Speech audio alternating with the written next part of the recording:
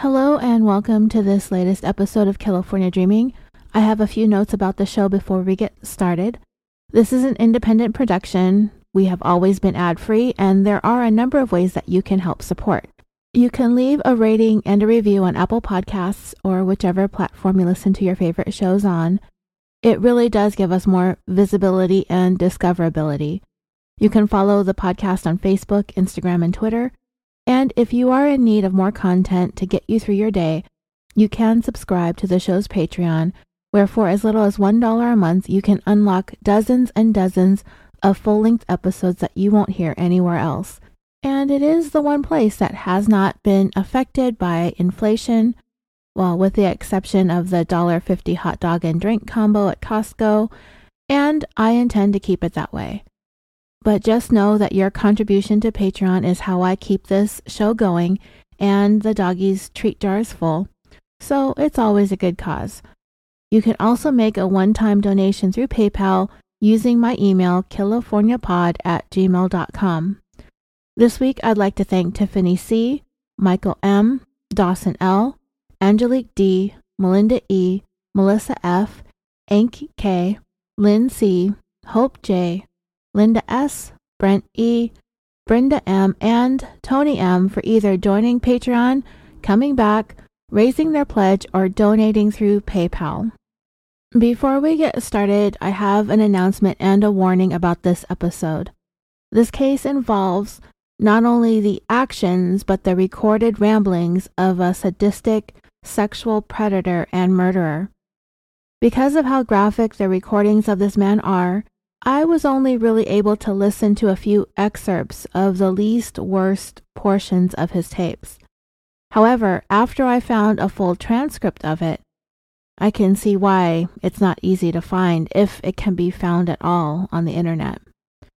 The transcripts are awful enough to have to read, much less having to have to listen to them coming from the actual killer himself.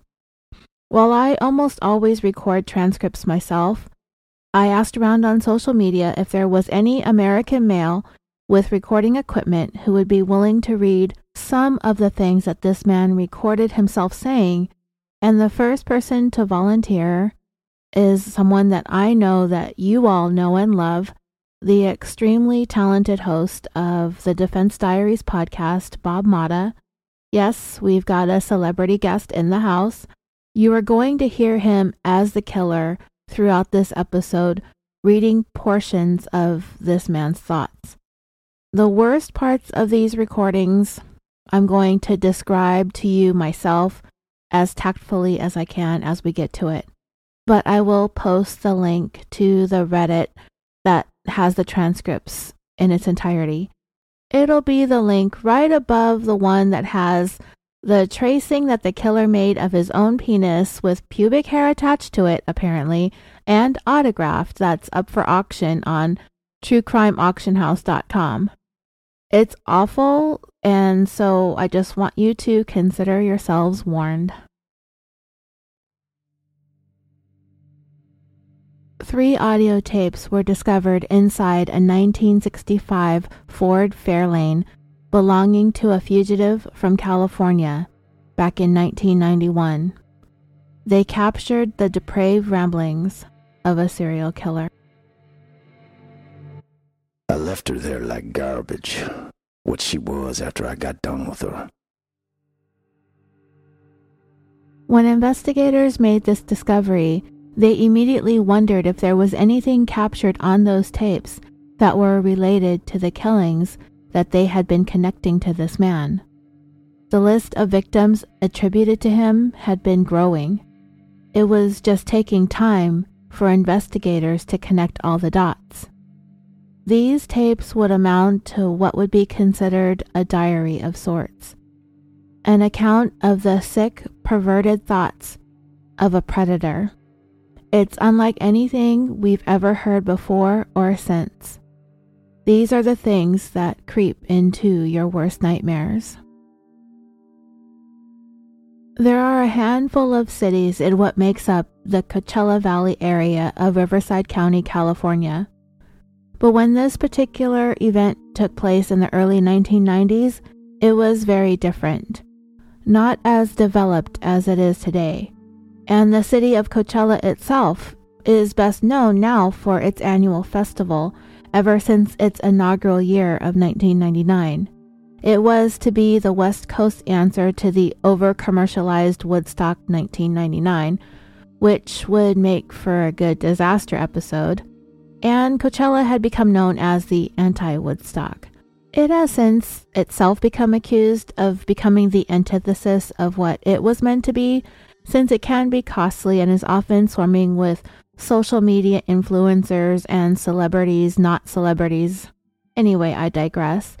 30 years ago, the crime rate in the area was relatively rare, and the Riverside County Sheriff's Department worked diligently to maintain that. Compared to what was going on to the west in Los Angeles County, violent crimes were low, as were burglaries and other property crimes. After her husband passed away relatively young, Fatima Van was left to raise her 2 children by herself. Fatima was determined to pick up the pieces of her life, and part of that was to move out of the city and out to the quiet desert area in the Coachella Valley, to the city of Indio, a place that she felt was safe because the population was sparse and the area was generally peaceful and quiet. By the time she moved, the youngest of her 2 daughters was still living at home with her, Yolanda, who was only 16 years old then. Fatima was working as a certified nurse's assistant, and she and Yolanda were taking classes at the local community college called Desert College. They were taking child development classes and an auto shop class out of a desire for Fatima to fix up her own car, which was a 1981 280ZX.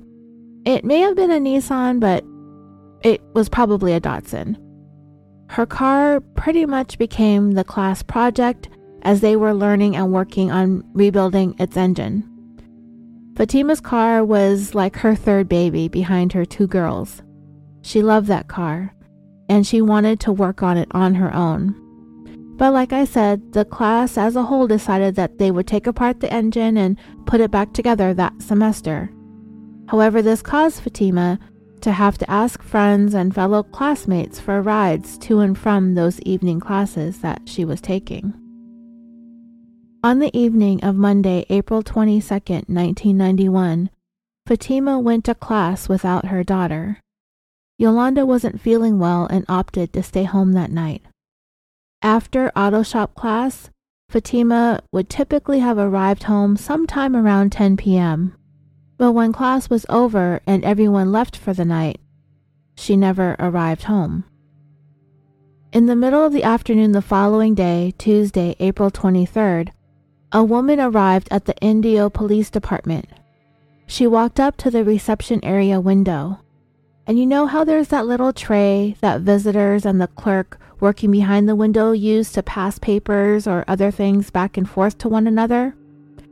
This visitor slid several Polaroid photos through this tray as she explained how she happened upon a dead body, a woman, in the desert as she was driving.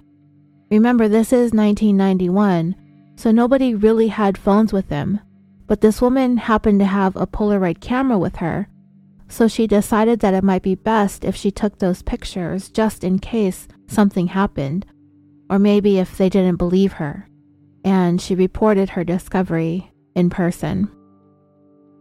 As I said, violent crimes of this nature were a rarity back then in this area, but it wasn't unheard of for killers to use the barren desert as a body dump either. When a homicide occurs and a killer wants to try and conceal what they've done, the thinking is that their victim won't be discovered for a while, if at all, if they dispose them in these types of out-of-the-way locations. These killers may not realize that if they're driving out there to this isolated location, they're probably not the only ones, and bodies may not be found right away, but more often than not, they are eventually found. In this instance, the body was found in less than 24 hours from the time that it was left there. By 3 p.m. that afternoon, just a couple of miles away from their own headquarters, Detectives were at the location where the body lay. She had nothing on, with the exception of one shoe, and that was pretty much all they had. Other than some tire tracks thought to belong to the vehicle that left her there was very little else near the body. No clues otherwise as to who she was or how she ended up there. It was immediately clear that this woman's killer didn't just murder her. He mutilated her as well. She was stabbed multiple times in the chest and in the neck. Her killer had also carved the words, "I heart Jesus," on her lower back. The JES was on her back, the U was on her left buttock, and the S was on the right. It was apparent to detectives that they were dealing with one very disturbed individual. This was going to be much different than your average everyday murder.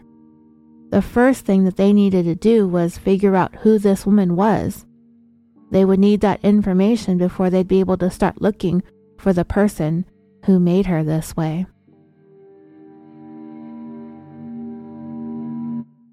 My first victim was Fanny Van. She was 5 foot, born September the 4th, 1952. She's 130 pounds, brown eyes, black hair. I met her at the College of the Desert. First time I met her, I didn't see much in her, body-wise anyway. Then she started working on her car. Then I saw that she had something I wanted. Her body. When she wore her shorts one day, oh, did she show off that fine little ass and those sweet legs. I tried to look down the front of her blouse and see those fine, medium-sized black breasts. I asked her if I could take her home because she was standing around, and she said yes. She had to go back to tell the girls I was going to take her, that she had another ride. Yolanda worried about her mom when she failed to come home that Monday night. She worried for all of Tuesday. Normally, Yolanda went with Fatima, but on that night, she stayed home sick. They would start class around 6 p.m. and they'd be dismissed by 9:30. It wasn't like Fatima to just up and go do anything without letting her daughters know. She was very reliable, dependable. She was dedicated to her job at the hospital. She was going to school to better her life and the lives of her children and her grandchildren. There was nothing that would keep Fatima away from her family. There was nothing about her lifestyle that would suggest she would sneak off for a night to go do whatever without letting anybody know. Something had to have kept her away. Her daughter, Yolanda, was up all night with that nagging feeling. There was something very wrong. As the morning came, Yolanda called her mom's work to see if she was there, only to find that Fatima had not shown up for her shift. She called one of their classmates to see if they had any idea where her mother was at. That person had not seen her since they left class the evening before. And you know what's really heartbreaking about this situation for this young girl worried about her mother? Most of the time when a family member or a loved one fails to show up where they're supposed to be, people typically try to report them missing to the police right away, only to be told that they have to wait 24 or 48 hours. I think I've even heard as long as 72 hours before they would be able to file the report. Back in the day, if a child was missing, they could have been a runaway. If an adult was missing, they had the right to do so. It's different today because of how present, immediate, and connected people are. This wasn't the case prior to the 2000s. Yolanda, at only 16 years of age, already had it in her mind that she needed to wait 24 hours, so she didn't even bother going to the police until those 24 hours was up, which would be at 10 p.m. that Tuesday night. Meanwhile, the police were dealing with this woman in the desert. The information that they had about this unidentified woman was painfully very little. She was African American. They had her height and her weight, which was pretty average. They had a shoe, but the most distinctive thing about her is that she had one gold tooth with a 4-leaf clover on it. That was the information that investigators were able to put out there for all the other local law enforcement agencies in case someone who matched that description was reported missing or being sought. The detectives were hopeful, but the way this was looking, the isolated nature of the location where she was found, and very little that they had in the way of evidence and clues, had them worried that this was a case that might just grow cold. As they carefully searched the areas surrounding the location of the body, they did find other possible pieces of evidence. Some pieces of jewelry, some articles of clothing, a blouse, leggings or tights, and a bra. The woman had extensions in her hair, and it appeared that some of them had been forcibly removed and were scattered around nearby. This woman had been discovered laying face down. When she was eventually turned over, it was then investigators saw that she had suffered a single gunshot wound in her head.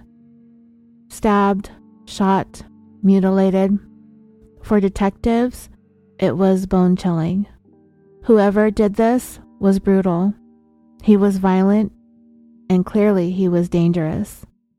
They'd never seen anything like this, and they did not think that this was this killer's first rodeo. And there was a very real fear that this wouldn't be his last. They have got to figure out who this woman was, what's her name, and where did she come from, before they have another brutalized and mutilated woman on their hands. It was decided to keep the gruesome details of this killing close to the vest to prevent the desert community from becoming overwhelmed with panic and fear.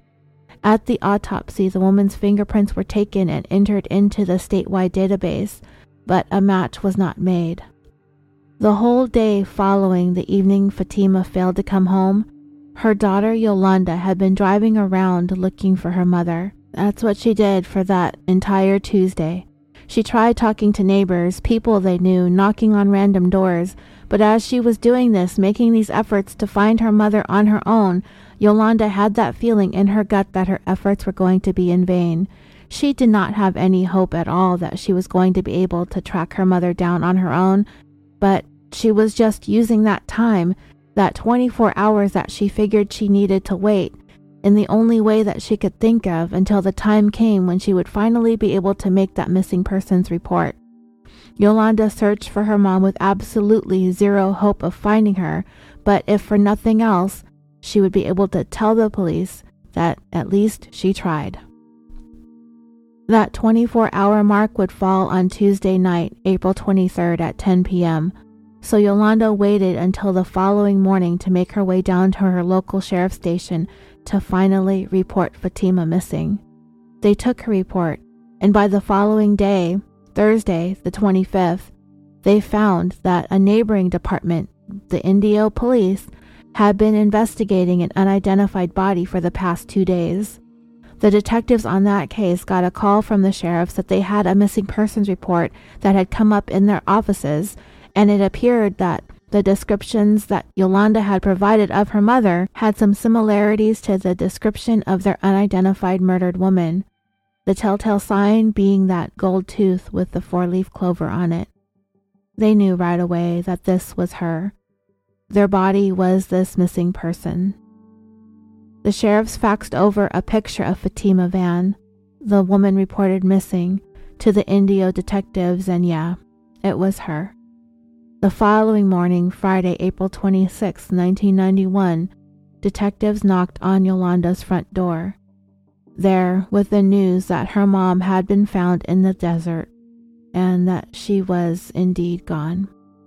Yolanda's whole world was devastated, and it would be her uncle, her mother's brother, that would have to go down to the county coroner's office and make that official identification. But the good news, the only good news, was now that they knew who this was, investigators could begin to try and figure out why this happened and, more importantly, who did this. I took her home for about 3 weeks each night. I was planning on killing her, but I didn't have everything I needed. I had a taser, but I didn't want to strangle her to death, so I got a gun.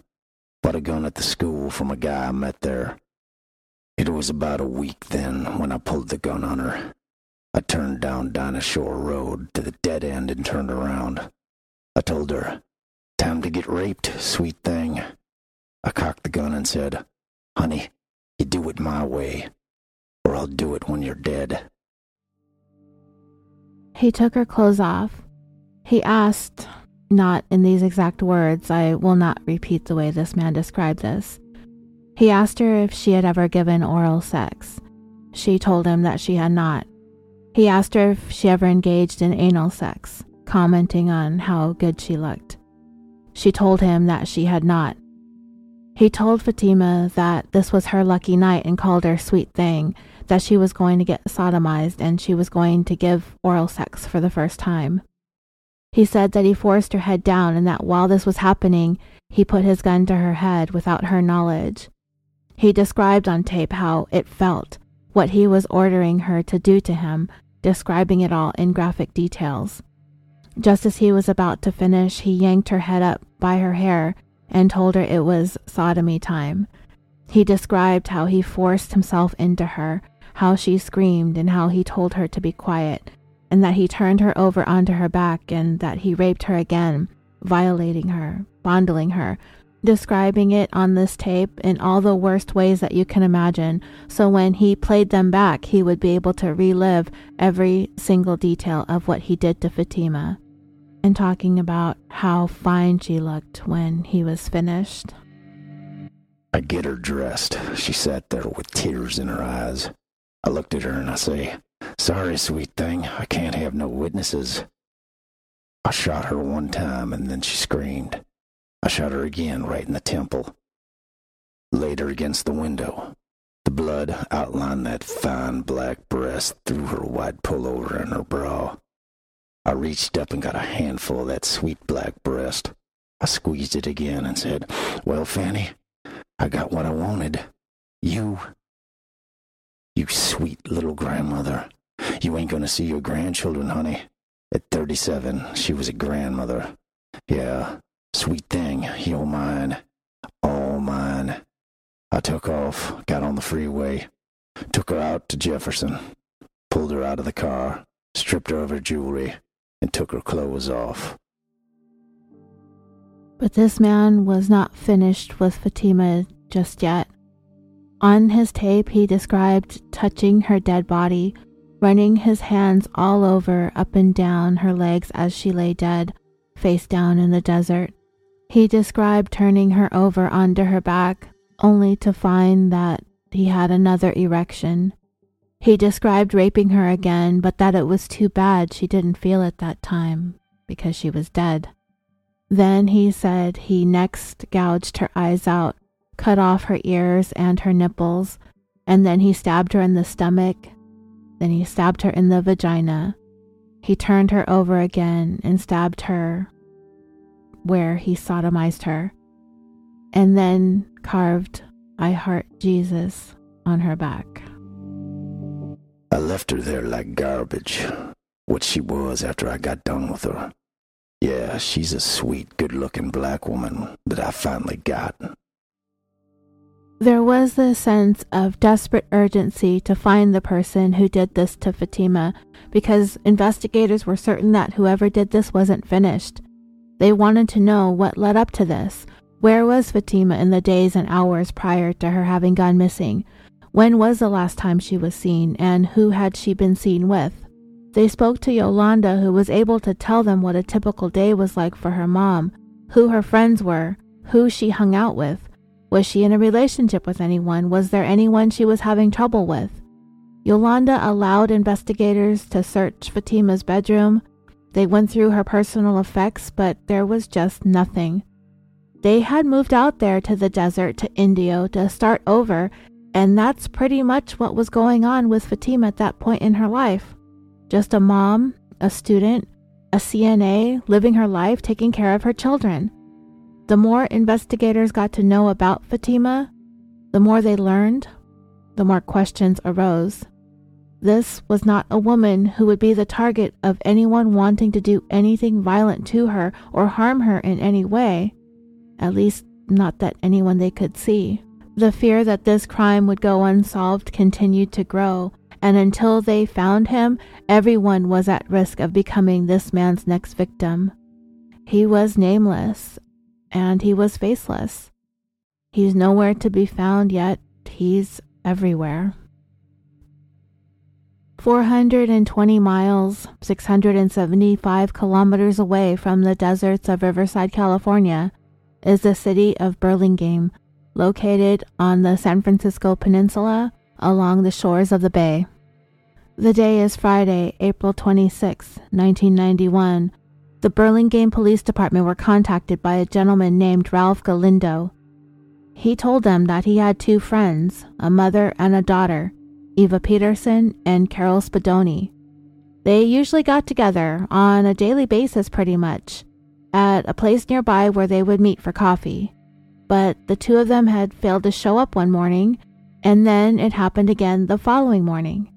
They'd been meeting for coffee for years by that time, so it was very unusual for them to suddenly not show up. So after Eva and Carol failed to meet up with Mr. Galindo for 2 days in a row, he decided to drive over to their house to check on them, and it was immediately apparent to him that something wasn't right. He could tell that their pets were acting strange. He could hear the dogs barking incessantly on the inside. It was just not like the house or the dogs to be like this. So he knew that there was something going on here, and that something was not going to be good. So he contacted local law enforcement. An officer was sent to Eva and Carol's house to perform a welfare check. The home was a nice 2-bedroom house in a nice neighborhood. There were, however, a few newspapers and packages that had been delivered sitting on the front porch, which was concerning. They knocked on the door and received no answer. So the officer began walking around the perimeter of the house to check if there was any way to look inside or access the home from any windows or doors, but they all seemed to be secured. The officer made his way around to the other side of the house where the garage was located and found the access door to the outside from the garage to be opened. He knocked again but still received no answer. He pushed the door open and entered into the garage. He could hear barking, and he could see right away from entering the garage that this was a very, very cluttered home. There was stuff piled up everywhere. But as he looked past the boxes and things, and there on the floor of the garage, he saw the body of an older woman, a woman in her 70s. She was naked with the exception of a towel that had been tightly wrapped around her head, with a portion of it shoved into her mouth. A bullet hole was observed having gone through the towel into this woman's head. As the officer went further into the house, he found 2 small dogs running around and barking. They were able to gather them up pretty quickly as to not further compromise what is now a crime scene. As they carefully walked through the house, they discovered the body of a second woman, younger than the first, dead on the floor of the living room. She was partially naked. She had been stabbed numerous times in the chest and shot one time in the head. The woman in the garage was subsequently identified as 72-year-old Eva Peterson, and the woman in the living room was her 46-year-old daughter, Carol Spadoni. Carol's head had been completely wrapped several times around with duct tape. Her nose and her mouth were both covered, which would have made it impossible for her to breathe, if she were still breathing when all of this was done to her. Officers are used to finding homicide victims. It happens. Most of the time, someone has been stabbed or someone has been shot, but these women were all that and then some. They had been tortured and brutalized, and it was apparent that whoever did this to Carol and Eva must have really hated these women or was very, very angry. This welfare check was now a double murder, and it was not your run-of-the-mill murders. The man who did this was sadistic, pure evil, and again, unlike anything these officers had ever seen before or since. There was nothing investigators could find in Eva or Carol's background on the surface or anything about their lifestyle that would lead them to believe that there was anyone who would want to do something like this to these two ladies. In 1991, Burlingame was a small, quiet community. It has since become quite bustling and populated. Eva had raised Carol there, and all things about her upbringing were as normal as possible. However, it was about the time Carol had turned 15 that she had developed some body image issues and an eating disorder. Her weight had plummeted from about 130 pounds down to only 75 pounds, or 58 kilograms down to 34. She was anorexic and bulimic. And because of this, Eva dedicated her entire life to taking care of Carol, to a point where neither one of them were involved with anything or anyone else outside of each other. As the years passed, that's how things were. It was just the two of them, for the most part, isolated in that house with their dogs and their stuff. Carol depended on her mother, and as Eva grew older, she became more and more dependent on her daughter. In an interview Carol's cousin gave to a journalist who covered the story back in the early 90s, that cousin described Carol, who was about 8 years older than her, but they were close, as the nicest person ever. Both of them, Eva and Carol, were just sweet, kind women, though their lives were unique in that they hardly associated with anyone outside of each other. They were quiet, unassuming, private, and isolated. As mentioned earlier, the whole house was just full, wall to wall, ceiling to floor, with piles of clutter. This was a hoarding situation going on, and now knowing that, it's not so unusual that Eva and Carol kept mostly to themselves. That's typically what goes on with people like this. There was a little bit of method to the madness from the pictures that I could see, but it was very hard moving around anywhere inside that home that was stacked with boxes and clothes and shoes, just bins and containers stacked in every direction. They both had this habit of shopping from home, either by catalog or by TV, like those home shopping channels. They bought stuff from Avon, from QVC, from the Home Shopping Network. The both of them did this.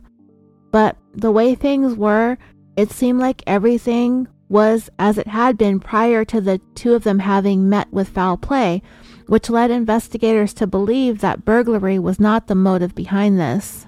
And knowing that most of the stuff anyway, particularly the jewelry that these ladies had, was either from Avon or QVC, then most likely it was just a bunch of junk from like the Joan Rivers collection or something like that. The stuff is basically worthless.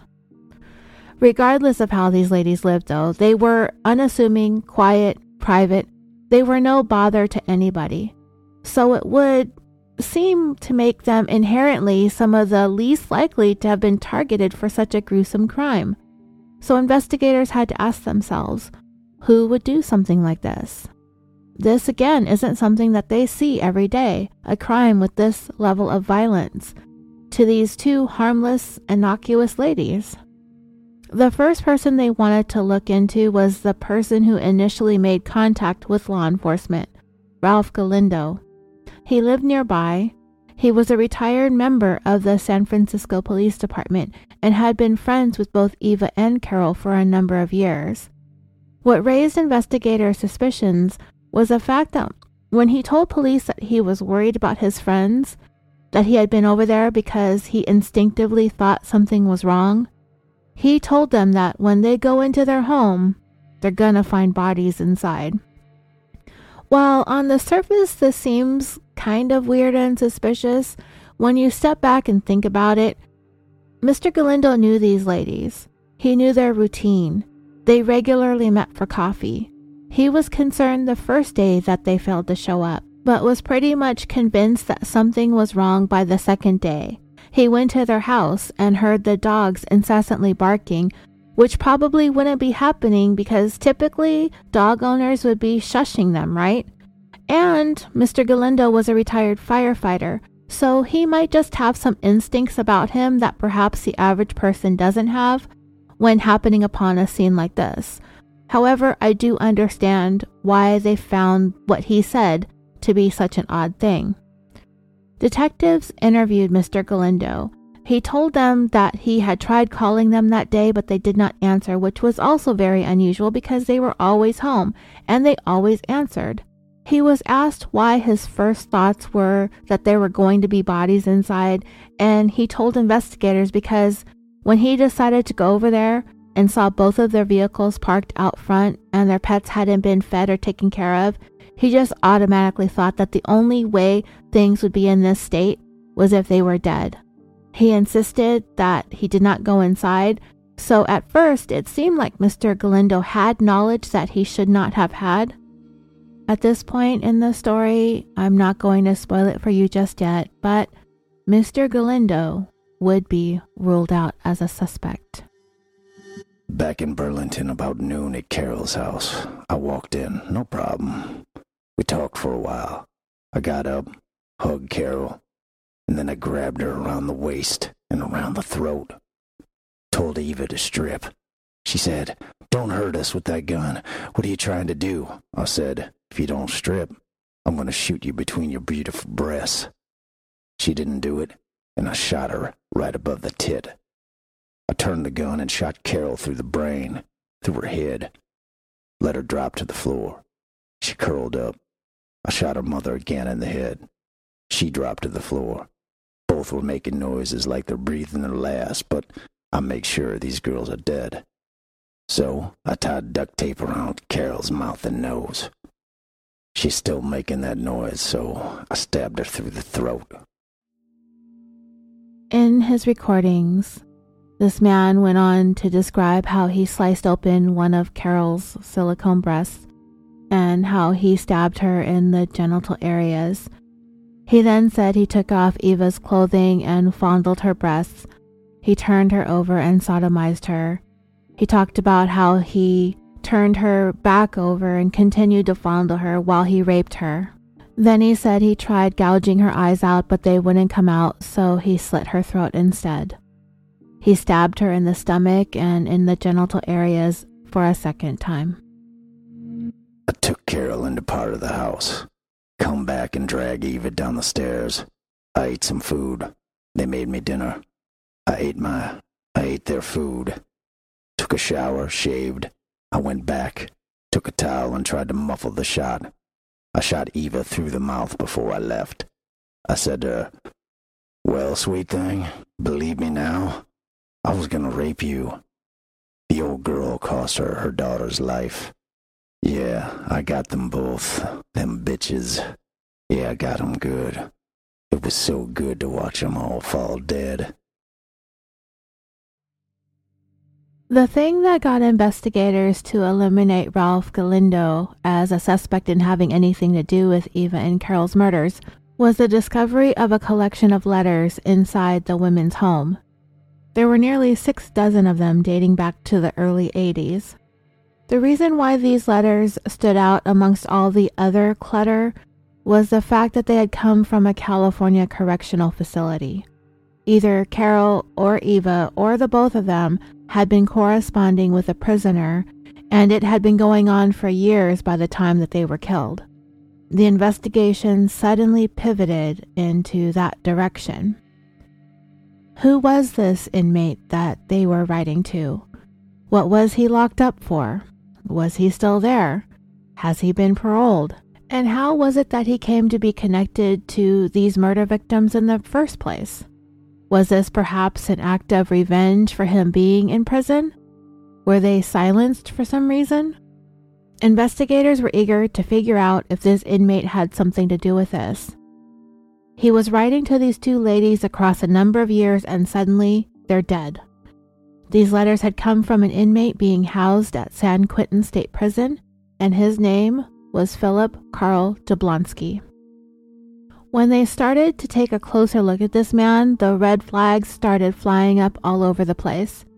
This was the perfect suspect, if ever there was one, and the detectives investigating Eva and Carol's murders immediately focused in on this Jablonski character. He not only rose to the top of the suspect list, he pretty much knocked everybody else off. including Mr. Galindo. And they weren't the only law enforcement agency in California searching for Jablonski. I'm hoping this woman ahead of me is my next victim. Back down to Southern California, a couple of days after Indio detectives positively identified the body found murdered and mutilated in the desert as Fatima Van, they received a call from their counterparts in the city of Palm Springs. One of them had heard about Fatima's case, and based on the details, found there to be some similarities to a case they had out of their city some 13 years earlier. It was somewhat of a long shot, but there were too many unusual details in terms of what was done to the victims, the manner in which they were killed, for it to just be a coincidence. It was possible, but to the detectives it was worth a look. The man involved in the Palm Springs case from 1978 was none other than Philip Carl Jablonski. Born January 3, 1946 in Joshua Tree, California, Philip Jablonski had a rough start to life. His father was an alcoholic who regularly and brutally physically and sexually abused his wife and his children. Jablonski met the young lady who would become his first wife while in high school, Alex McGowan. He graduated in 1964 and enlisted in the Army 2 years later in 1966. He was sent to Vietnam for 2 years. When he returned to the United States in 1968, he and Alice got married and the couple resided in Texas. A very short time later, Jablonski began exhibiting increasingly violent sexual behaviors towards his wife. He would do things like put a pillow over Alice's head while they were having sex in an effort to try and suffocate her. There were numerous incidents where Jablonski would also choke Alice during sex until she passed out. Alice would leave Jablonski before 1968, the year that they got married, was over. In November of 68, Jablonski met a woman named Jane Sanders. On their first date, he became violent and ended up raping her, but Jane decided to not report the incident to law enforcement. While the details of how her relationship with Jablonski evolved from there are few, she did move forward in having a relationship with him. And yes, I very much believe her and that she was raped on their first date. And I understand that despite having that initial violent encounter with him and him forcing himself on her, that she would continue seeing him. It happens, and while I don't know all the reasonings behind it, my guess would be that she was likely afraid or ashamed. She could have blamed herself. He could have been blaming her or convinced her otherwise, but she did carry on with him. And we just don't know, and we don't have the right to judge.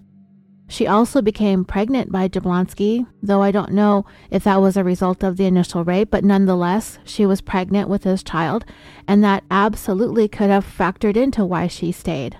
After Jablonski was discharged from the Army, he and Jane moved to California in July of 1969. The sexual violence continued and included at least one occasion where they were having sex, but she told him that she wanted him to stop. He then grabbed a gun and threatened to kill her if she refused to continue. Jablonski ended up pistol whipping her and knocking her out cold. When she came to, she was being raped. After more than 3 years of this, Jane finally left Jablonski sometime in 1972. Over the next few years, Jablonski had a number of failed relationships, all of them coming to an end because of his propensity for sexual violence. Later that same year, in 1972, Jablonski attacked and raped a woman who was an acquaintance of his. In what capacity she knew him, I don't know. I'm just assuming that any woman around this man, acquaintance or not, is absolutely in danger of being sexually assaulted.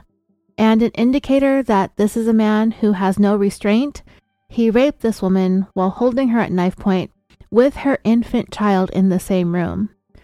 She managed to get away from him. She grabbed her baby and ran to a neighbor for help. The police were called, and Jablonski was taken into custody and subsequently convicted of rape. This would give us a time gap from 1972 to either late 76 or 77, a period of a little more than 4 years when the women of California were, at least for this period of time, safe from this man. But I mean, this was a prolific time for serial killers, right? Not just in California, but across the country. We can identify them. We know exactly who we're talking about just by their last names alone. These killers who made the 70s just terrifying. Kemper, Kraft, Toole, Lucas, Bittaker, Norris, Alcala, Berkowitz, Bianchi, Bonin, Melanson, Bundy, DeAngelo, Gacy, Rader. And those are just the ones who have been identified and the ones who are the most well known. But for at least a few years, Jablonski was off the streets. But he would be back, and worse than ever. In 1977, Jablonski, fresh out of prison, was on the hunt again for a new relationship. Let's be real, a new victim to brutalize, but on a official basis, I guess. He met a woman named Linda Kimball at some sort of dance back when that used to be a thing. They began dating, and in most reports, Linda is referred to as Jablonski's wife. Though I'm not exactly sure when or if they got married, she would be later on referred to as his common-law wife, if that was a thing. However, it did seem kind of a short period of time for them to know one another for this to turn into a common-law thing. Anyway, by late 1977, they were living in Palm Springs, and Linda had given birth to their daughter that December. They named her Megan. However, it was becoming increasingly apparent to Linda that there was something very, very wrong with Jablonski, and that she was saddled with a really big problem. They had, or were trying to have, some semblance of a normal relationship with their new little family. At this time, Jablonski was 32 years old, Linda was 29. They socialized, and they often had family and friends over. Linda's mom, Isabel Pauls, lived just a few houses down from them, and Jablonski, he had this habit of treating Linda really badly in front of everybody. He would belittle her, demean her. It was humiliating. Then, on the evening of July 6, 1978, Jablonski went over to his mother-in-law's house, Isabel. He let himself in. He found her asleep in the bedroom. He got on top of her, holding a knife. She woke up, and he told her that he was there to rape her. But he ended up backing out of this plan, telling Isabel what he had come to do, but he was unable to do it because when he looked at her, she reminded him of his wife. Isabel managed to get out of the house. She ran over to a neighbor's, but ended up not calling the police to report the break-in and attempted sexual assault. A day or so after this, Linda packed up her stuff and their baby and left, moving in with her mother. At first, both Linda and Isabel had a desire to try and get Jablonski some kind of professional help, which is one reason why they didn't call police. However, I don't know if they were aware of Jablonski's history or that he had spent a few years in jail for rape. They ended up taking him to the Veterans Affairs Hospital, but after some initial examinations, he was found to not be suicidal or homicidal and that he could benefit from medicinal treatments. He was seen by a second doctor, and that one did the same thing, ordering that he continue to be kept on medications, agreeing with the initial diagnosis that Jablonski was not a threat to himself or to others. This doctor did suggest that Isabel go to law enforcement to report that attempted sexual assault and for her and her daughter to keep their distance from him. It isn't clear if they took the doctor's advice to make that police report, but I do know that after they left the VA hospital the second time, they ended up taking Jablonski to his parents' house instead of the home that they had shared, which was just a few houses away from theirs, in an attempt to put some distance between themselves and Jablonski. While Linda wasn't really going over to the home anyway, she had wanted to because she had left most of her stuff and the baby stuff behind. Jablonski didn't stay at his parents' house for very long. At some point, he was back at their house, effectively closing up that distance that Linda had tried to put between them. 10 days after Jablonski had entered into Isabel's home uninvited with the intentions of raping her, on the morning of July 16, 1978, he called Linda, and as they talked, he told her that he was planning on going fishing with his dad all day, that his dad was coming to pick him up soon.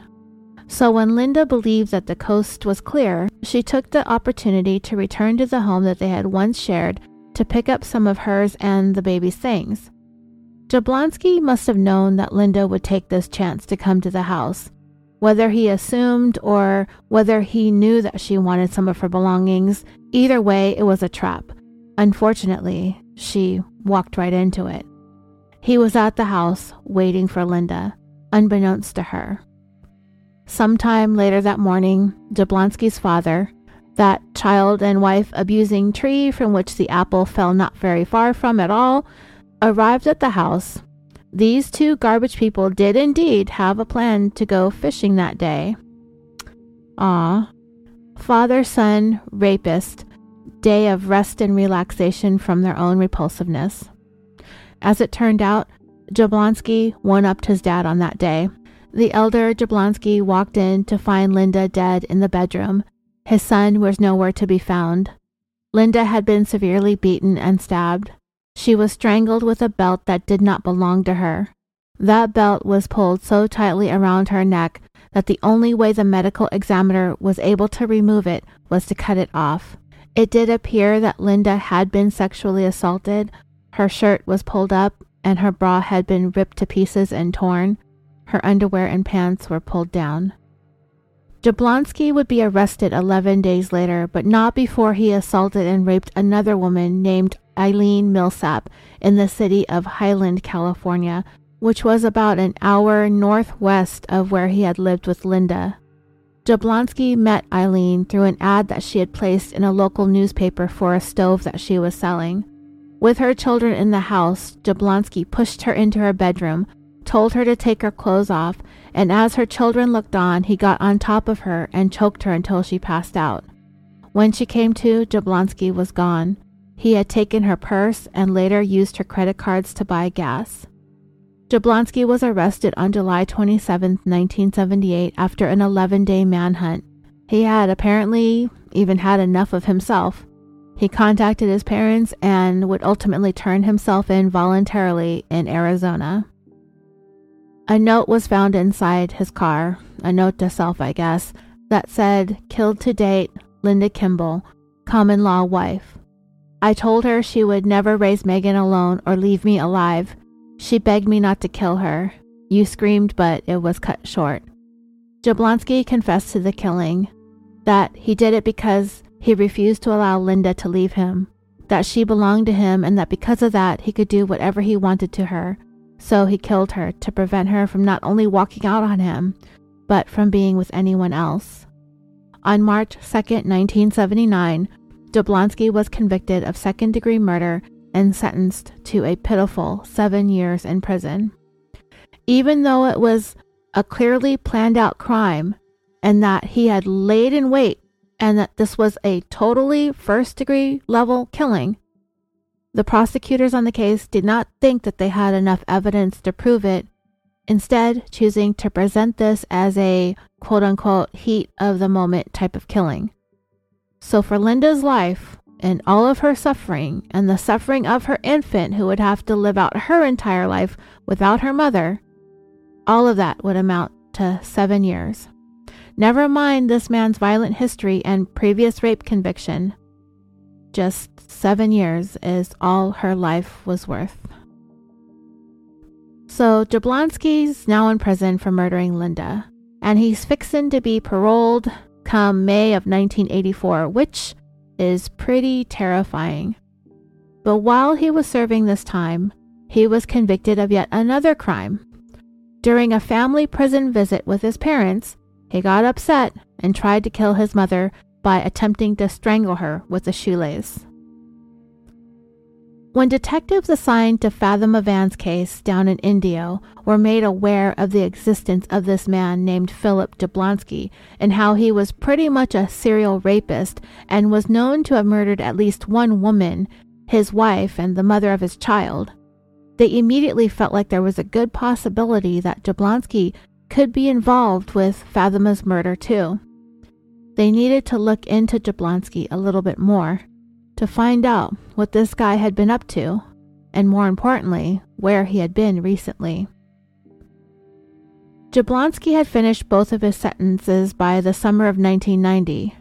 In August of that year, this man was free once again to do whatever it was his violent urges drove him to do next.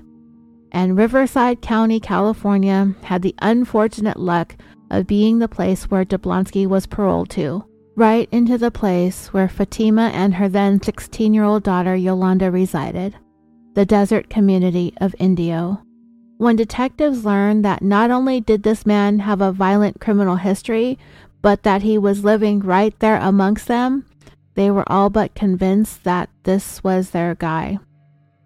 At just about the same time, Indio investigators were coming to terms with the kind of individual that they were dealing with in Fatima's case, investigators hundreds of miles away in the Bay Area community of Burlingame were learning that mother and daughter murder victims Eva Peterson and Carol Spadoni, either one or both of them, had been corresponding with that very same person who had just come on to the radar of investigators in Indio, Philip Jablonski.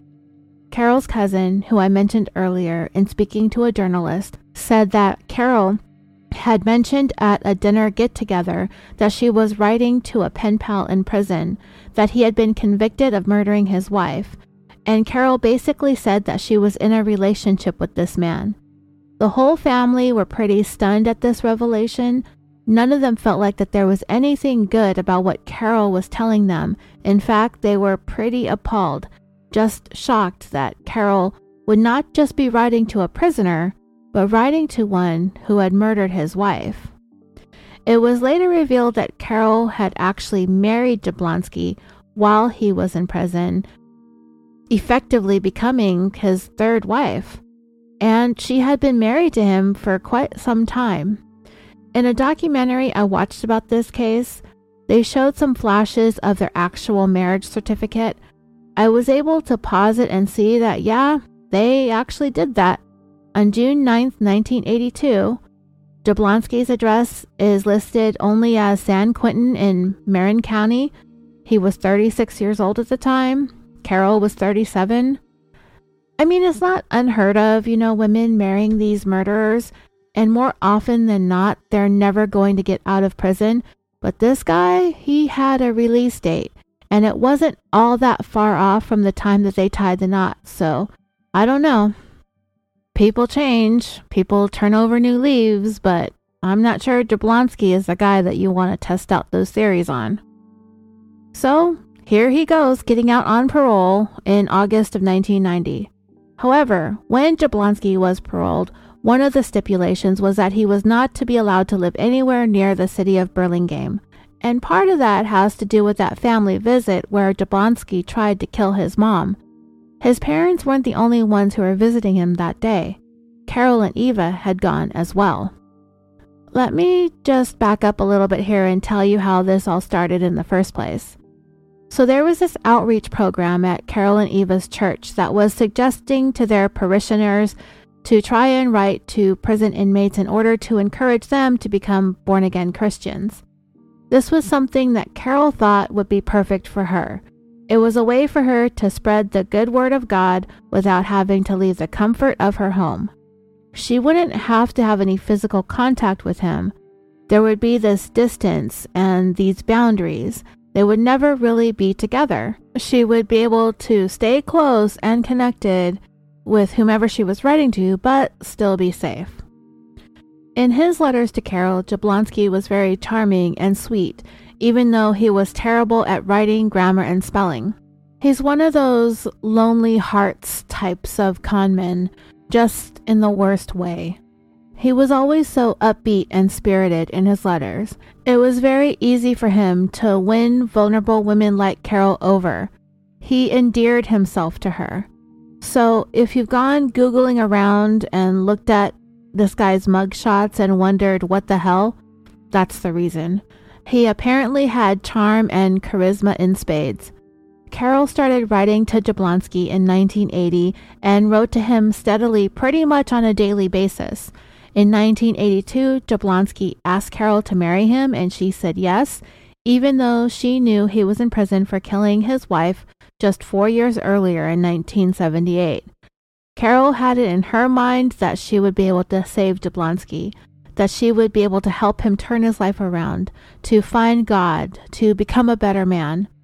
And throughout the first few years that she had been writing to him, Carol came to believe that she did have this positive impact on his life, and it was because of her that he was a better person. The truth was, Jablonski was simply that manipulative in his letters, in the things that he would say to Carol, telling her the things that she wanted to hear. He preyed on the fact that Carol was somewhat naive and sensed early on just how vulnerable she was. She had lived such a sheltered life for so many years. She did not have very much experience when it came to relationships or with people in general. Carol started becoming concerned, however, because Jablonski's letters were starting to become sexually explicit, and it was getting worse over time. It was something that Carol found to be quite alarming, especially because Jablonski wasn't just talking about what he wanted to do to her, but also what he wanted to do to her mother, his mother-in-law, Eva. But they really weren't all that worried over the content of Jablonski's letters because he was in prison and there wasn't really anything that he can do as long as he stayed put. But as the years passed, it was becoming apparent that Jablonski was going to be a free man, and that would be a problem. He was set to be paroled, and by 1985, he was about to get out. By then, Carol had been married to Jablonski for about 3 years. During that time, she had made a conscious effort to keep her distance from him, and while she did go visit him in prison, she did not take part in conjugal visits. Jablonski had made arrangements for 13 conjugal visits over those years, and all 13 times Carol managed to dodge that bullet, even though he was putting a lot of pressure on her to make those visits with him. When she did go see him in prison, she always brought her mom with her. Another thing she did was she cut her hair short whenever she would go see him, because during previous visits, Jablonski would put his hand around her neck and he would tell her how beautiful her long hair was and that he fantasized about strangling her with her own hair. So it got to be 1985, and Jablonski is on deck to get paroled and released from San Quentin any day now. He made another arrangement for Carol to come and have a conjugal visit with him, but on that particular trip to San Quentin, she not only brought her mother with her, she brought his mom and dad with her too. Even though all 3 of their parents were there on this family visit day, he still wanted Carol to do the conjugal visit with him, but she again refused. This time, though, it infuriated Jablonski. He lost his temper to a point that he began attacking his own mother, attempting to strangle her to death with a shoelace. Jablonski's father managed to intervene and pulled him off of her. This incident caused Jablonski to have an additional 5 years tacked on to his sentence. He wasn't going to be paroled in 1985 as planned, and Carol and Ava could rest easy for now. With those additional 5 years in place, that would take Jablonski's time in prison to a total of 12 years. 12 years since he murdered his second wife, Linda. So, we're going to now fast forward to 1990. Jablonski was not able to make any more conjugal visit requests. And while I don't quite know for sure the extent to which Carol was keeping in touch with Jablonski, from what I could see, it seemed like after the incident at that visit when he attacked his mom, the letters kind of slowed down, but she didn't fully stop writing to him. However, she did not visit him again. When the letters from Jablonski were discovered in Eva and Carol's home, there were only about 60 or 70 of them, so that actually isn't all that many across the 10 years or so that they had been writing. The writing may have slowed, if not stopped at all, after that attack on his mother. I'm not quite sure. What I do know for sure is that when Jablonski was paroled in August of 1990, he was banned from being in or residing in San Mateo County, which is where Eva and Carol lived in the city of Burlingame.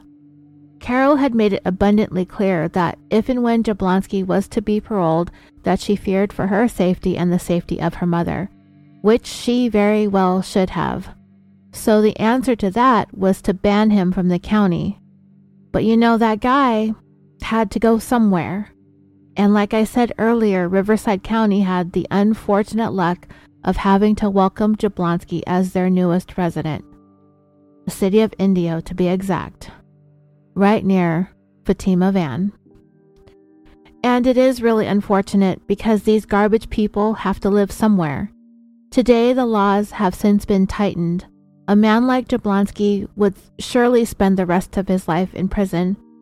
He would have had way more time for that rape conviction that he had, and it doesn't even sound like he was charged or convicted of raping the woman who he had met through that ad in the newspaper for the stove. Clearly, this guy is a problem and a menace and has no business living free in anybody's community. It's guys like him that brought up about the calls for changes in the laws to give longer sentences. Jablonski is exactly the reason. And if you are a Patreon member, then you recall that we discussed the case of Mary Vincent. She was the 15-year-old who was hitchhiking to get from her grandparents' home in Berkeley, California to her parents' house in Las Vegas. She was picked up by a guy known as the Mad Chopper, Lawrence Singleton. He bludgeoned her with a sledgehammer, rendering her unconscious. He raped Mary for hours and then cut off her arms at the elbow with a hatchet. Then, thinking that she was dead, threw her off a 30-foot cliff off the 5 freeway. But Mary wasn't dead. She stopped the bleeding by shoving what was left of her severed arms into the dirt. She somehow got herself back up that cliff. She walked 3 miles completely naked and covered in blood with no arms until a passerby finally stopped and took her to the hospital. Singleton served only 8 years of a 14-year sentence for what he did to Mary. It was all California law would allow for him at the time. He was released early because of good behavior of all things and working as a teacher's assistant at the prison. When he was paroled to Contra Costa County, the townspeople, and I picture them with torches and pitchforks, protested mightily. Nobody wanted Singleton in their neighborhood, so he was forced to live in a trailer on the San Quentin prison grounds for the duration of his parole, which lasted 1 year. He later went on to murder again in Florida. Mary Vincent herself went there, wearing prosthetics, and shared her story at this man's sentencing hearing to tell those deciding his fate what he had done to her and the impact that it had on her life. I don't think that there was any doubt that this man needed to be on death row, but cancer got to him before the state of Florida could. Because of this man, California passed a law that made torture a crime that carries a sentence of 25 years to life in prison. Unfortunately, Jablonski predated the strengthening of these laws. So, in this 1 week of April of 1991, Philip Jablonski had become the suspect in 3 murders. Investigators on Fatima's case in Indio were led to him because of the similarities her murder had to that of his wife Linda back in 1978 in nearby Palm Springs. After murdering Fatima, Jablonski hit the road and headed straight for Burlingame, where Eva and Carol lived. They were discovered dead inside their home following that welfare check just 4 days after Fatima was murdered. The investigation confirmed Jablonski was in the area of Burlingame around the time that Eva and Carol were found murdered because he had been pulled over and issued a moving violation citation. Jablonski had not yet been named as a suspect in the murders, and that officer didn't know it, or it didn't come up in the system that he wasn't supposed to be anywhere near that county, so there was nothing that set off any alarm bells during that traffic stop. That officer had no idea he was giving a ticket to a serial killer. And Jablonski wasn't finished. After killing Eva and Carol, he was back on the road, this time headed to Wyoming, Uintah County specifically. It pretty much makes up the southwestern corner of the state of Wyoming, and it is neatly tucked into that upper right-hand corner that is cut out of the state of Utah. This is where Jablonski found himself 2 days after Eva and Carol were murdered. In real time, Jablonski was making audio recordings. Parked at a truck stop in Wyoming, he was sitting there, looking, watching, stalking, hunting. He's recording himself as he sees a woman, commenting about her body, the size of her features, that she has a kid with her, that he wants to rape her if he can while she's still alive. As soon as these people leave, this car ahead of him, she's his if she doesn't leave before. He keeps talking to himself, talking about how gorgeous and big this woman is and all the things that he wants to do to her. I'm hoping this woman ahead of me is my next victim. Not this time, Satan. You're gonna have to wait. Well, I'm losing her. She's getting ready to leave. Man, I would give anything to fuck that, then kill it. Then kill the little boy. God, what I wouldn't give for this woman. Come on, you guys. Leave the fucking restroom so I can have her. Shit, yes. Come on, guys. Get out of the fucking restroom. If I get a chance, I'm kidnapping this woman. I'm gonna put her in the car with the kid. Put her in the back seat. Make her lay down and shoot her. I don't care what I have to do to get this baby. She's mine. Like I said, not this time. Lost her. But there's 2 more that just went to the bathroom. If these 2 guys would leave, I'd have these 2. I'd just walk in and shoot them and do what I wanted with them. Not gonna get these either. Well, I gotta move alone and hope I get one soon. You know, by this time, Jablonski has to know that he's wanted by police.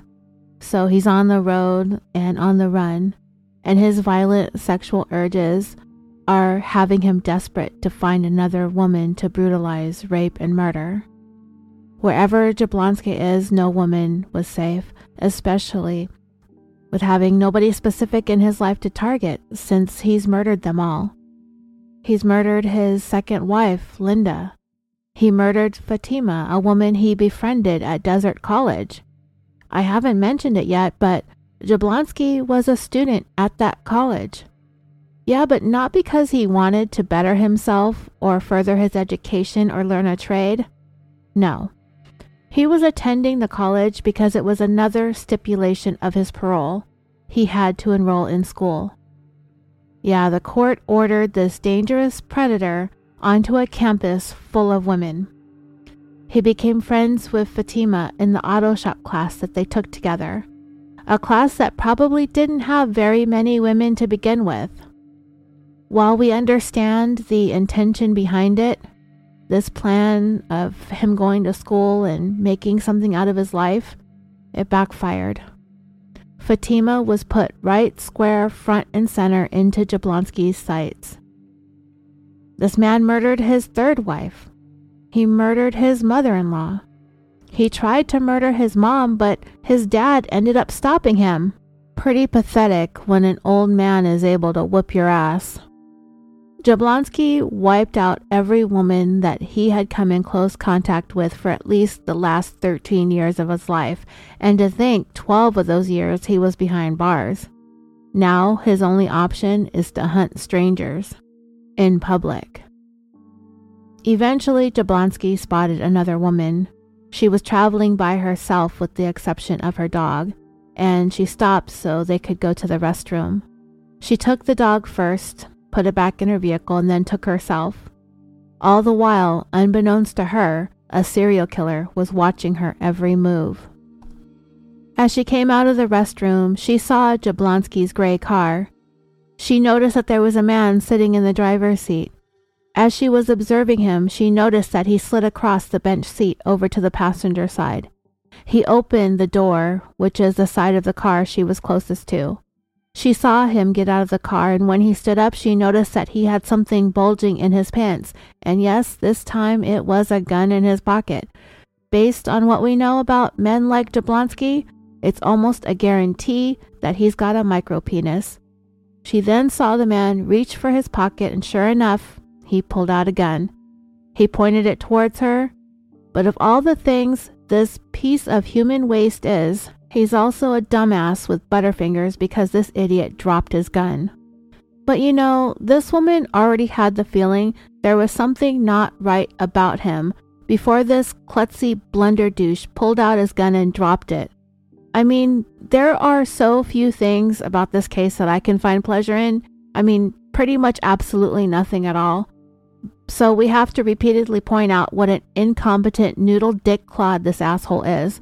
This woman knew it, down to her core, that this guy was bad news. She hurried back to her vehicle and drove off. She quickly found law enforcement and reported this encounter that she had with Jablonski and provided a description of him and his car. They were able to locate him in pretty short order and pulled him over. Jablonski likely thought that the jig was up at that point, but it wasn't. Not quite yet. The thing was, this was all happening one day before Eva and Carol's bodies were discovered inside their home. It was a day before the link was made between them and those letters from Jablonski, just before Fatima's murder was linked to him too. So when this woman encountered Jablonski at that truck stop and he was subsequently stopped by police, there had not yet been issued any warrants to be on the lookout for him. There was no nationwide large-scale manhunt. It was just a day away from getting to that point. Nobody was looking for Philip Jablonski. So when these officers questioned him about the incident at that truck stop, he said that when he got out of his car, he was going to use the bathroom and that the gun had accidentally fallen out of his pocket and he hadn't even realized it had happened at the moment. It was all an innocent misunderstanding. Wyoming is a state where most people have guns. It seemed to make sense. The officers chose to take Jablonski's story at face value and let him off with a warning, having no clue that they just set loose a serial killer who wasn't finished adding to his victim total. On the afternoon of Friday, April 26, 1991, 4 days after Fatima was kidnapped and murdered, later on the very same day that Carol and Eva were discovered murdered, authorities down in Indio, California, were alerted to a broadcast out of the city of Burlingame, some 6-ish hours away in Northern California. The alert was that they were searching for a suspect in a double homicide from their jurisdiction. They had his name and his description. They also would know what kind of car he was driving, and all that information was because of the citation he had received when he was in Burlingame during the time that he murdered Carol and Eva. They knew that he had been paroled into Indio, so that alert went directly to them, directly to those working on Fatima's case. And they finally had a name. Philip Jablonski. The lead detective investigating Fatima's murder immediately contacted his counterparts in Burlingame.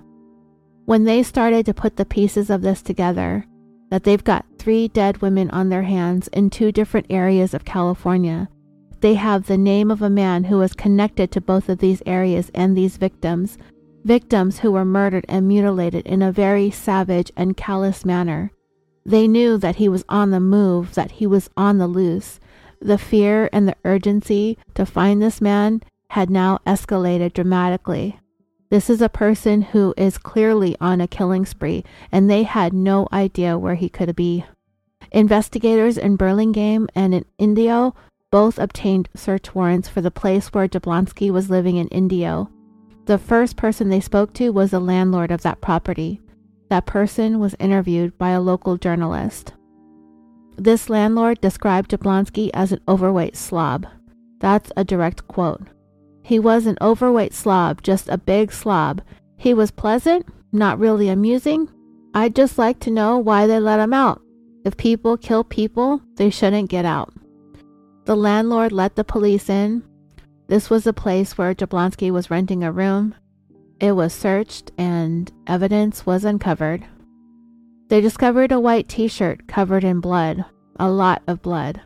Of course, it was immediately thought that considering the amount of blood that this shirt had been soaked with, this had to have been part of a crime scene.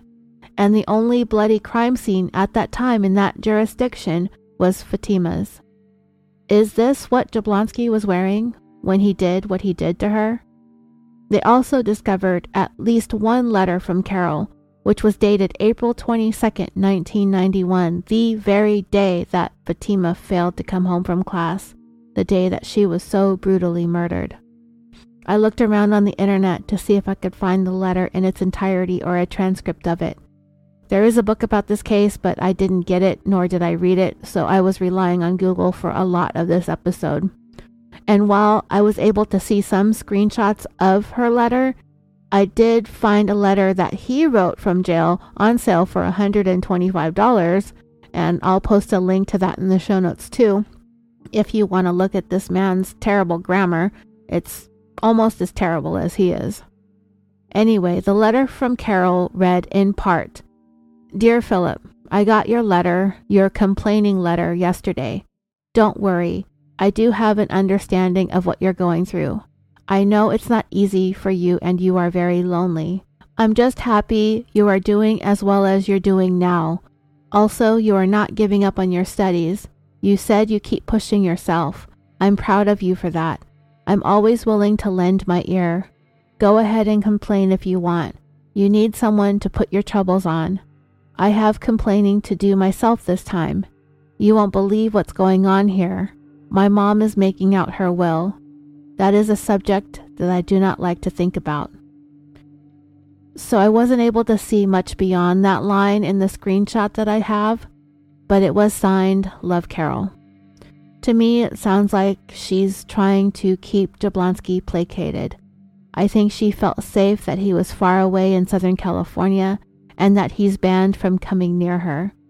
Little did she know that the night that she wrote that, her dear Philip was raping and murdering Fatima, and that he was just a day or so away from doing the same thing to her and her mother. After the search of Jablonski's room, it was finally clear what had happened, and it was clear what was potentially going to happen. They needed to find this guy, and they needed to find him fast. The next person investigators spoke to was Jablonski's parole officer. It was then they discovered that per the requirements of his release, Jablonski was to enroll in college classes. They found out that he was taking the very same auto shop class Fatima was taking. Her car was a class project, and because of that, she and her daughter Yolanda needed to get rides home from fellow classmates. Jablonski had been taking the two of them home for about 3 weeks leading up to her murder. On that night, if you recall from the beginning of the story, Yolanda stayed home from class because she wasn't feeling very well. Fatima had gone by herself. It was the first time Jablonski had the opportunity to be alone with her, and he did what he did. He murdered her, taking Yolanda and her sister's mother away from them forever, in the worst way imaginable. The investigation revealed that Jablonski had been planning to kidnap and murder Fatima for quite some time. They were already a few months into the spring semester of 1991. He had just been released 8 months earlier from being down 12 years in San Quentin. Those sexually violent and homicidal urges had been building up for a long time, and I'm somewhat surprised that it took him 8 months to carry out his next murder. When Indio investigators spoke to some of the other classmates in that auto shop, they said that Jablonski was always helping Fatima, working closely with her. Often they were on their own away from the others in the class. The classmates described Fatima as a really nice person. She was good at what she did. She picked up working on cars quickly. She was organized and neat. She had a very friendly, outgoing personality. They admired her desire to take these classes. She was a woman who didn't want to have to rely on any man for anything. She wanted to learn these skills herself. She was independent, self-sufficient, and she brought a really fun, bubbly vibe to the class. They were really sad to learn of her death. She had brought a spark to the classroom, and they all agreed that woman loved that little 280ZX. I saw a picture of the owner's manual for her car. and it was a Datsun. It was among the things found at her crime scene, and it was covered in blood. I'll show you the picture when this episode goes live. A classmate also told police that Fatima really didn't seem to have any problems with Jablonski, that is until he asked her out and she turned him down. Investigators also found out that one of their fellow classmates sold a gun, and it was Jablonski who had bought it from him. The Indio detectives were able to talk to this classmate, and it was during some conversations that he was having with Jablonski that he brought up having a small .22 caliber revolver. Jablonski asked the guy if he was interested in selling it, but this guy said that he wasn't really looking to get rid of it. But from the time Jablonski learned that this guy had this gun, and over the course of the next several class meetings, Jablonski kept asking him if he would sell it, kind of putting a lot of pressure on him about it.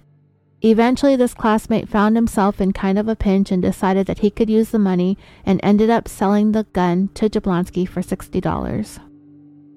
Of course, this classmate did not know Jablonski was on parole for murder, or that he was on the cusp of embarking upon solidifying himself as California's next serial killer. It is really horrifying to think about how all these things fell into place for Jablonski and the lives that it ended up costing. Just one perfect storm after another. During class the night Fatima never came home, Jablonski told that classmate who sold him the gun that he wasn't going to be in class at the next meeting, that he was going shooting with his new gun. We know now that he did go shooting. It's just he used it to shoot Fatima, among other things.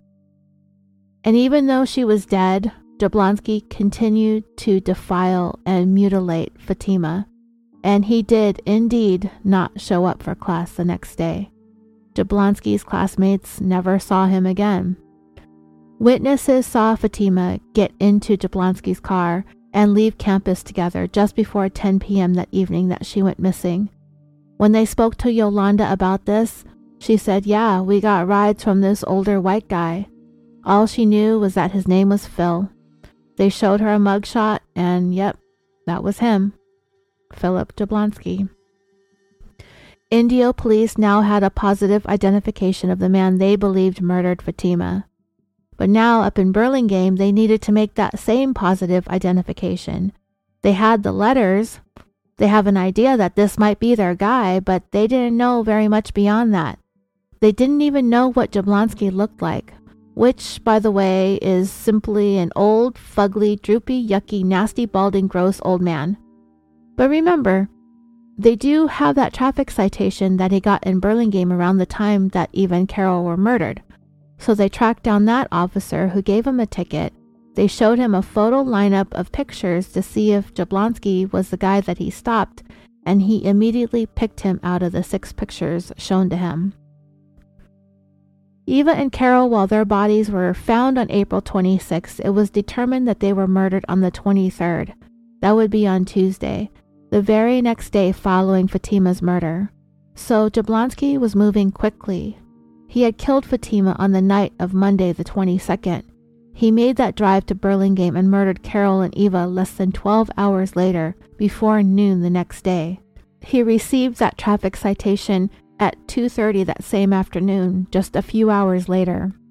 So now all these law enforcement agencies know that they were looking for the same guy.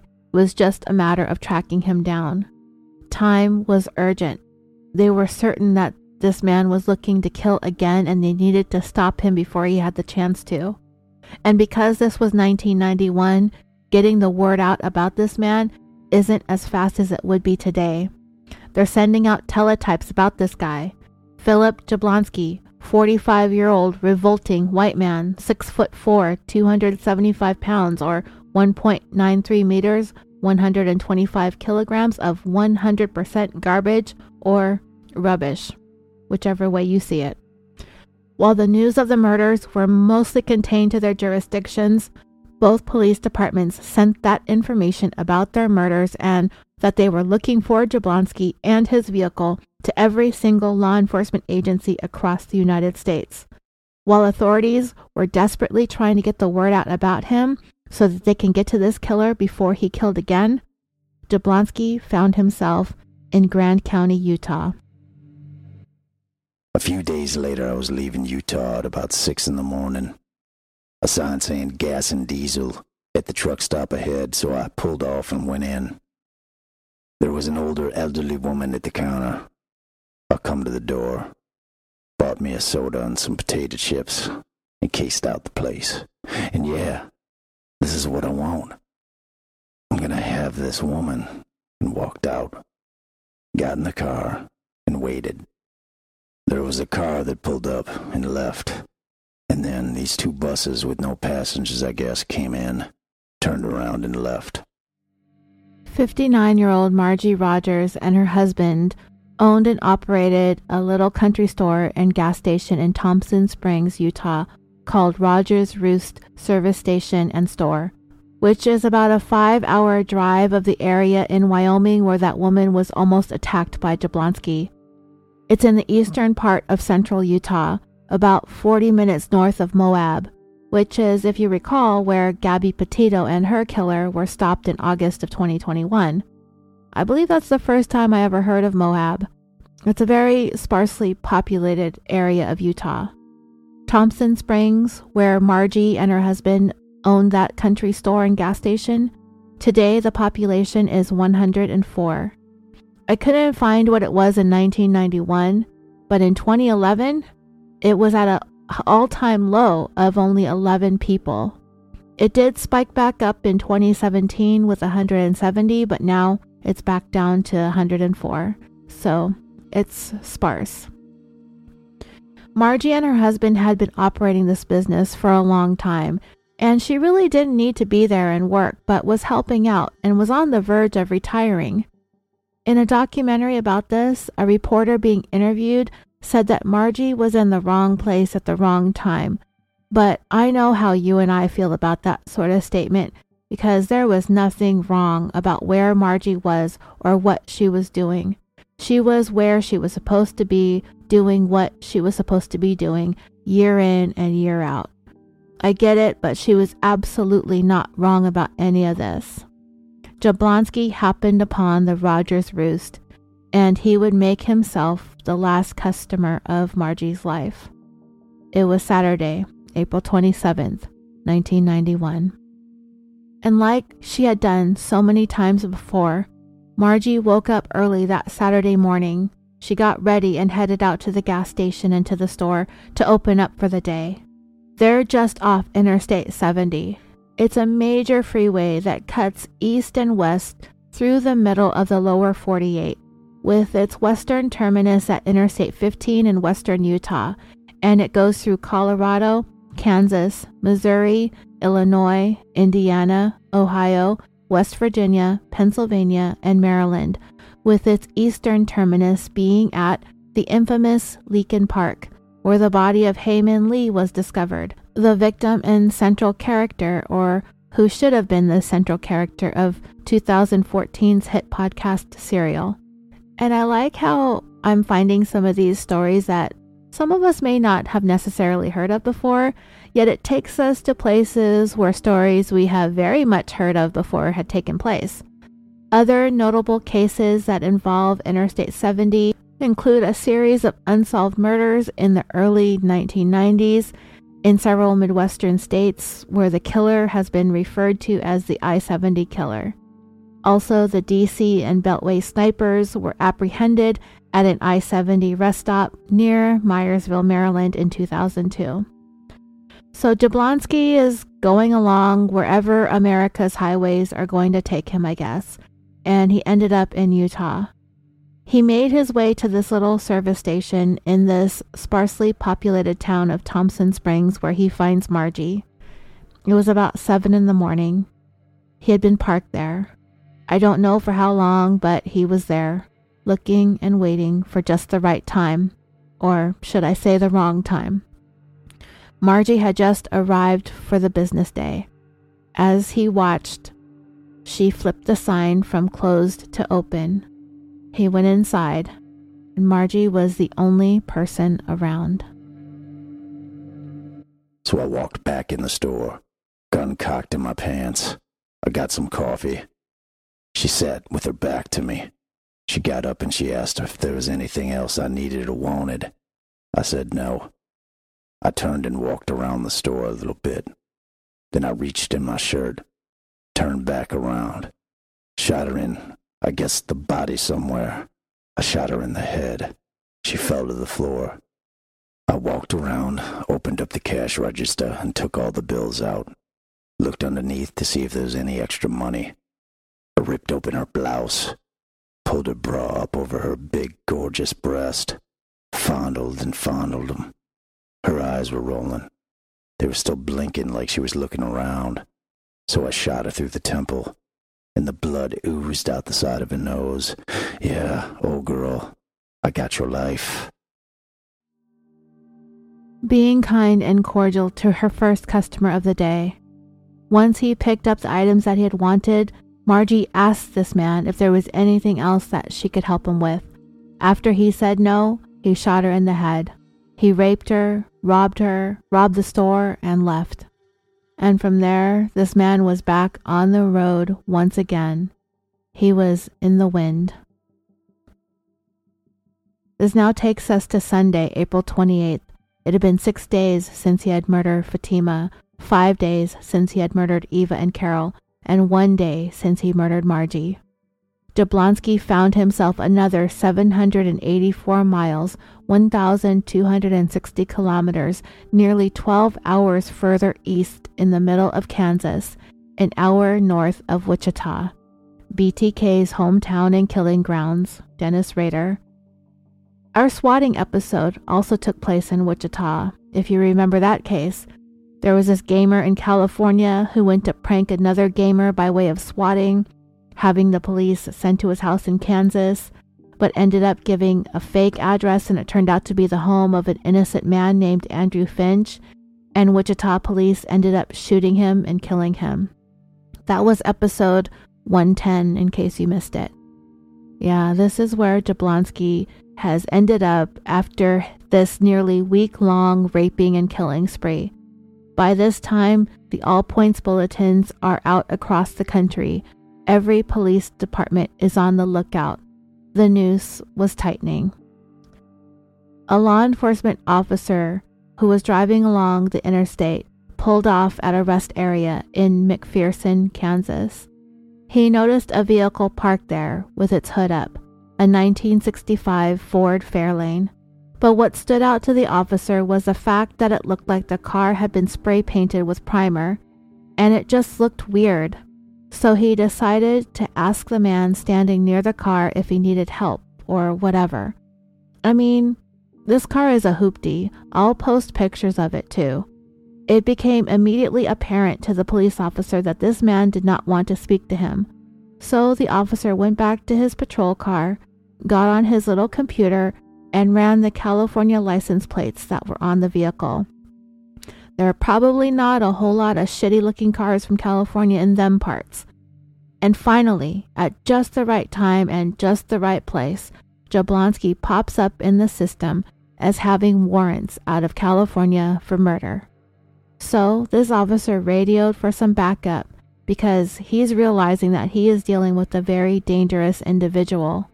But Jablonski is also realizing something, that this officer might be onto him, and so he decided to slam his hood shut. He got back into his car and drove away. This police officer really had no idea at that point how long it was going to take for his backup to get there.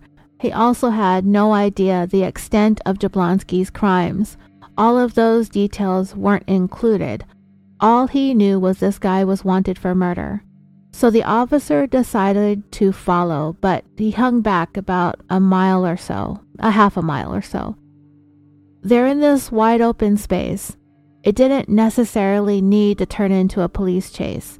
There were only so many places this vehicle was going to be able to go at this point. This officer just wanted to keep a safe distance, but to not lose him until his backup arrived.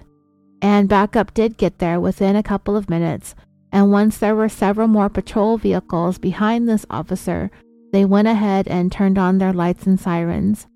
Unlike the average Californian, Jablonski did not give chase. He pulled over and was taken into custody without incident. The lead detective on Fatima's case was back in California that Sunday afternoon, about to crack open his first beer of the evening, when he got a call at his home from authorities in McPherson, Kansas. They were calling to tell him that they had Jablonski at their county jail. Detectives in Burlingame got the same call, and with that, everyone was finally able to breathe again. Everybody involved on the cases in California flew out and were in Kansas within a day. They talked to Jablonski, and for the most part, he was cordial and somewhat cooperative, but he was quiet, almost shy as he answered their questions. Not really what they were expecting, considering what they had seen what this man was capable of firsthand. Those images of Fatima, Eva, Carol, stabbed, shot, raped, skin carved, nipples cut, genitals mutilated. Not what they expected at all. This man with this calm demeanor, knowing what a sick killer he really is. That's because Jablonski isn't a room full of men. He is a powerless, gutless coward that preyed on vulnerable women. He may have been large in stature, intimidating and overpowering when he was hunting women, but here, being made to answer to what he has done, he's a puny, feeble coward. And while he was there willing to engage in the small talk, he wasn't going to provide anyone with any kind of information or admissions of anything. On Wednesday, May 1st, investigators obtained a search warrant to look into Jablonski's vehicle. He had a student parking permit on his window for Desert Community College for the 1991 spring semester. The loaded .22 caliber revolver that he bought for $60 was under the driver's seat. The seats and upholstery were covered in dried blood. There was a roll of duct tape also stained in dried blood. In the back seat, they discovered a black belt, with the ends of which, the metal parts, were fashioned to look like a rattlesnake. When they turned that belt over, it had the names and death dates handwritten in blue ink of the 5 women Jablonski had murdered: Linda, Fatima, Carol, Eva, Margie. They also found a tape recorder and tapes, and when they pushed play, they heard what you've heard throughout this story. I've only played portions. I could not have possibly played or have recorded most of what this man said on those tapes. It's simply more graphic than I'm willing to subject you to. The women who lost their lives to this demon just don't deserve that. The officers who listened to those recordings have been deeply affected and haunted by the things this man spoke. They'd never listened to anything like it prior to this case, nor would they ever for the rest of their careers. Jablonski preserved what he did and what he wanted to do on audio tape, and the world was able to get a glimpse into the depraved mind of this killer. The parts you heard were the least worst of it all. You can tell that this man was very pleased, very turned on by the things that he was talking about, and it has been strongly suggested that as he was talking on these tapes that he was masturbating to, reliving what he had done over and over again. Most importantly, the tapes provided the confession directly from Jablonski himself that they weren't able to get while interviewing him following his apprehension. It's how they learned of Margie's murder at Rogers Roost in the tiny town of Thompson Springs, Utah.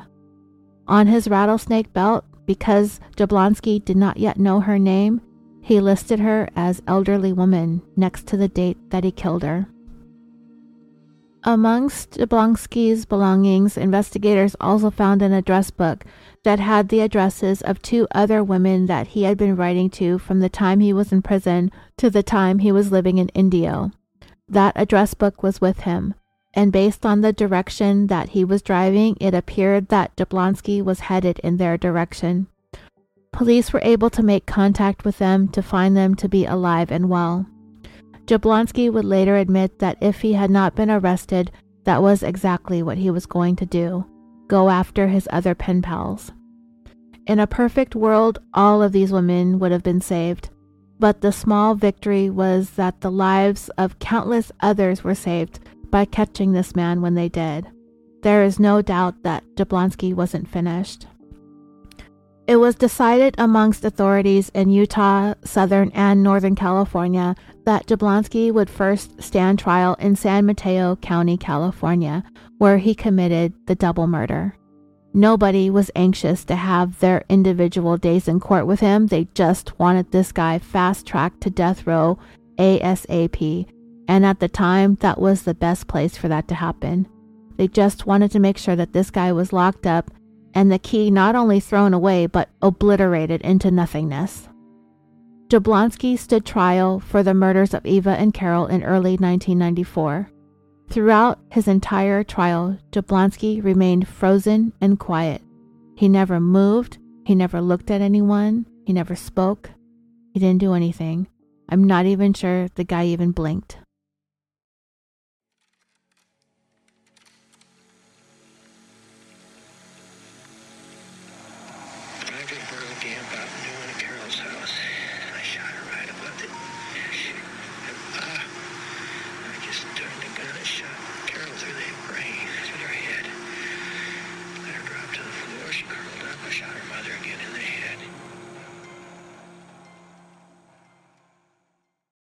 That's just a portion of what the jury had to sit there and listen to. Jablonski was found guilty of murdering Carol and Eva, and they didn't take very long. He received 2 death sentences, so he was going to be headed back to San Quentin. This time, he'd be living on death row. Jablonski was then sent down to Riverside County, where he was tried for Fatima's murder. He opted to plead guilty and was given a sentence of life without the possibility of parole. While Jablonski was indicted in Utah, I could not find any other information about whether or not he was tried for Margie's murder. Jablonski, however, would never see the inside of California's death chamber. Most California death row inmates these days do not. On Friday, December 27, 2019, 73-year-old Jablonski was found dead inside his cell. His death is officially listed as being of unknown causes, but to make it officially official on this podcast, we can say that he died of being an old, shitty person. And thus the world was made a little bit better of a place with him no longer in it. And while the lives of those he destroyed would never be the same, we can hope that on that day they felt a measure of relief that this man was on his way to hell. I would like to say thank you. I can't express how grateful I am for my friend and fellow podcasting host Bob Motta for lending his voice to this episode. I am certain that he made much more of an impact than I would have, and I'm thankful that he was able to do this. It wasn't easy because I know that I didn't even really want to speak those words out loud. His podcast is Defense Diaries. I've talked about him before on the show. I'm sure many of you are already fans and already love him, so I don't even have to tell you. I want to thank you all so much for listening to this episode. Thank you again, Bob, for all your help with this. And until next time, sweet dreams.